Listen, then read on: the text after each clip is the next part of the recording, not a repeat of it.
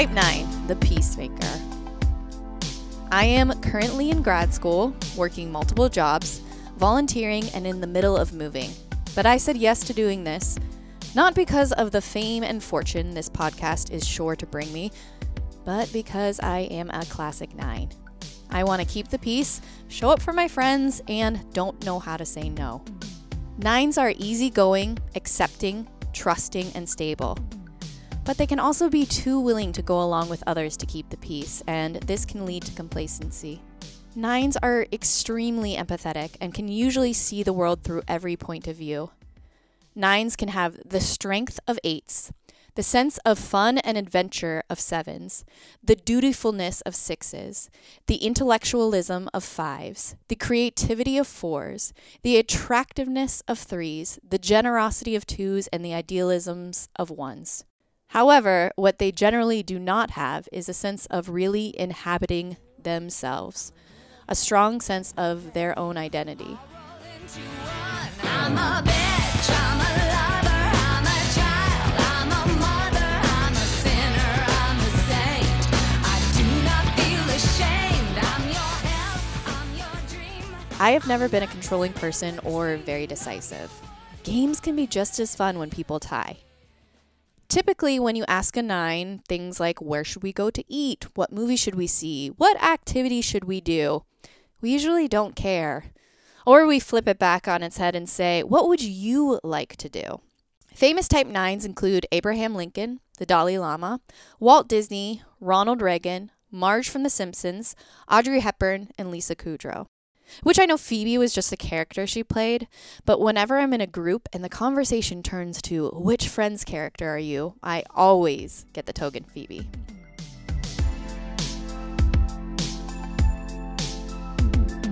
Type 9's core desire is to maintain their inner stability and peace of mind, to create harmony in their environment, preserve things as they are, to avoid conflicts and tension, to escape upsetting problems and demands put on them. Sounds like an okay desire, right? For me, it's always been trying to move from this mentality of avoiding conflict at all cost. And this cost is usually my emotional health because I control, I bottle, I suppress all these emotions that I'm feeling. And I think the reason I do that is because I don't think emotions can be trusted. I witness people using them as weapons or believe that emotions are a sign of weakness, and I wanted nothing to do with them. So with most 9s, the fear is that conflict can equal separation. It can equal loss of love. It can equal abandonment. And this is why it must be avoided at all times. Yet the people I have been in relationships with tend to feel closest to me after a resolution of a conflict. Now, and I think that's common in most relationships, no matter what type you are. I mean, you feel closest after you go through something together. And the truth is, if you fellow 9s didn't have a gut reaction to my analogy about conflict creating paralyzing fear of loss and separation, I hear you. I didn't react that way at first either. Avoiding conflict has become so second nature to me that I didn't even know I was doing it.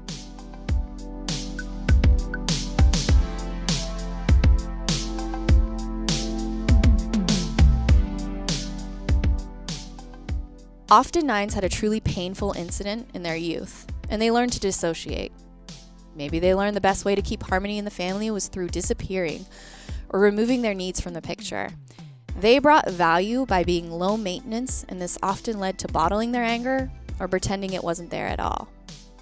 In childhood, 9s usually did not receive the message of your presence matters. My parents had a messy divorce when I was 8. So messy, in fact, that my mom moved my brother and I 10 hours from our home to put some distance between my dad and his mistress secretary. It's the first time I remember being a peacemaker. I had witnessed so much conflict that I never wanted to experience it again, and I learned I was really good at creating peace and harmony, and that's exactly what my new family desperately needed. One of my favorite movies is Good Will Hunting. And sometimes I joke because I totally have had that it's not your fault moment with my therapist growing up. But instead of my therapist breaking me down and me crying and then us embracing, my reaction was more along the lines of, yeah, why would it be my fault? What do I have to do with their marriage? I've always told it as a funny story. Look how egocentric I am. It didn't even occur to me that it could be my fault. But now I look back and think, maybe I never believed I was important enough to make or break something.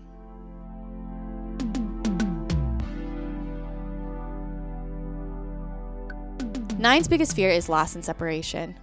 It's interesting now being in grad school for mental health. I want to work with families in the hospital setting. Some of what I do is called sibling support. This means making sure that siblings are not the forgotten children through the trauma of illness. For example, your sibling has cancer. Your needs will always take a back seat. That's just a given. You can't be mad that mom and dad missed your softball games or even your birthday. Your needs aren't as important because you are healthy. This is how I felt and continue to feel about one of my brothers. While my brother never had a chronic illness, he has always been in chronic conflict. So I gave myself the role of a peacemaker, and I've stuck with it all my life. I got good grades while my brother barely passed. I joined every club while my brother was being expelled or arrested. Somehow I thought that the success, happiness, and harmony of our family would only be possible if I balanced things out by being low maintenance, independent, and above all, good. Nines can be daydreamers or are often told that they are being on autopilot or can go on autopilot. I am often asked, "What are you thinking?" And my mom's favorite thing to say to me is, "Penny?" Meaning penny for your thoughts. I'm usually not filtering things. I just have a very slow processing time. I swear I do have opinions. They are there somewhere. They just aren't as readily accessible as others, which sounds ludicrous, I know.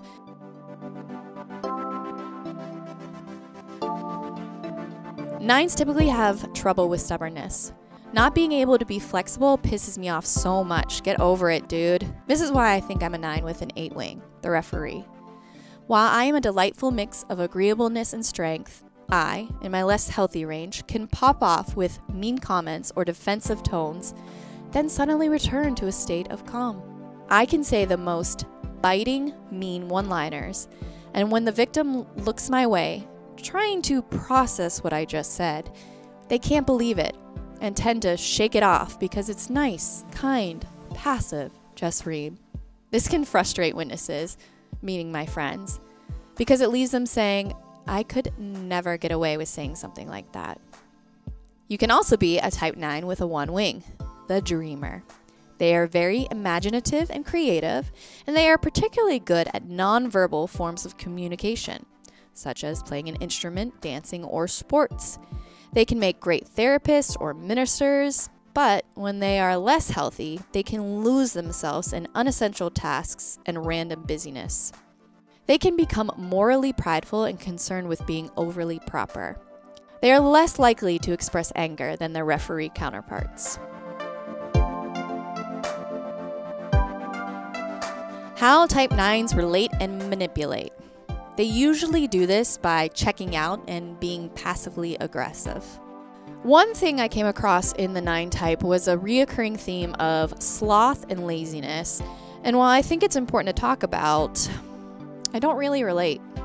A friend said I might not feel lazy right now because I am in school and there are due dates and timelines, and while that is true and has definitely helped my motivation, I go back to the fact that I am the one who decided to go back to school. I am the one who decided to work full time, and I am the one who ensured that I got great grades. And while I agree my ambitions might not be to conquer the world, they are still pretty noble. Though the funniest part about me exploring this whole sloth laziness thing is even talking about how I don't relate feels a little bit like conflict.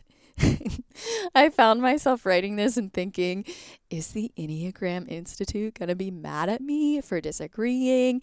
Like, is my natural state actually supposed to be a napper? Am I wrong? I mean, I understand that this particular, no, I'm fine. This particular part doesn't relate to me right now, and that's okay. But is it? Do they know me better than I know myself? Can they tell me what to think? Don't be mad at me. And yeah, naps would probably make everyone a better person. But just in case naps aren't your thing or you don't have the time to nap, here are some actual practical ways that as a 9, you can help yourself develop. Learn to say no. Although I'm glad I didn't say no to doing this podcast because I laughed, I cried, I felt like an idiot, but eventually learned more about myself through this process, although I know I'm going to have a vulnerability hangover when this comes out. Learn to recognize exactly what you want or need from any given situation. You are allowed to pursue your real desires. Learn from healthy 3s and invest in your own talents. Take time to develop skills that actually move you towards your boldest goals in life. Not that I needed an excuse to invest in Danielle Bennett. Notice when you're lost in imagination and could take a tangible action. Whether it's getting back in the dating pool or calling up an old friend. Try not to just daydream about people and places. Interact with them. Learn to recognize and process your anger. Anger is inherently a good emotion. It points you towards what you love. So pay attention to it and listen to what it has to say before it bubbles up over the surface. One of my all-time top 5 favorite movies is Say Anything, and I try to live my life by the quote John Cusack says to his sister Joan. How hard is it just to decide to be in a good mood and then be in a good mood? As 9s, we love silver linings, harmony, optimism, being inclusive, and the belief that every story will end and they lived happily ever after. But maybe it's okay to not always be in a good mood. 9s can have a holy love, as it transcends all barriers and brokenness to bring about true healing and connection. It's not always the most peaceful thing to do, but it is the realest kind of love. Holy love embraces the light and the dark, and does not seek to negate the hard things in life, for it can only love because of these painful realities. But maybe to really lean into the healing powers we 9s possess, we need to first admit that we are broken. I'll end on a quote by one of my favorite 9s and fellow Yinzers, Mr. Rogers.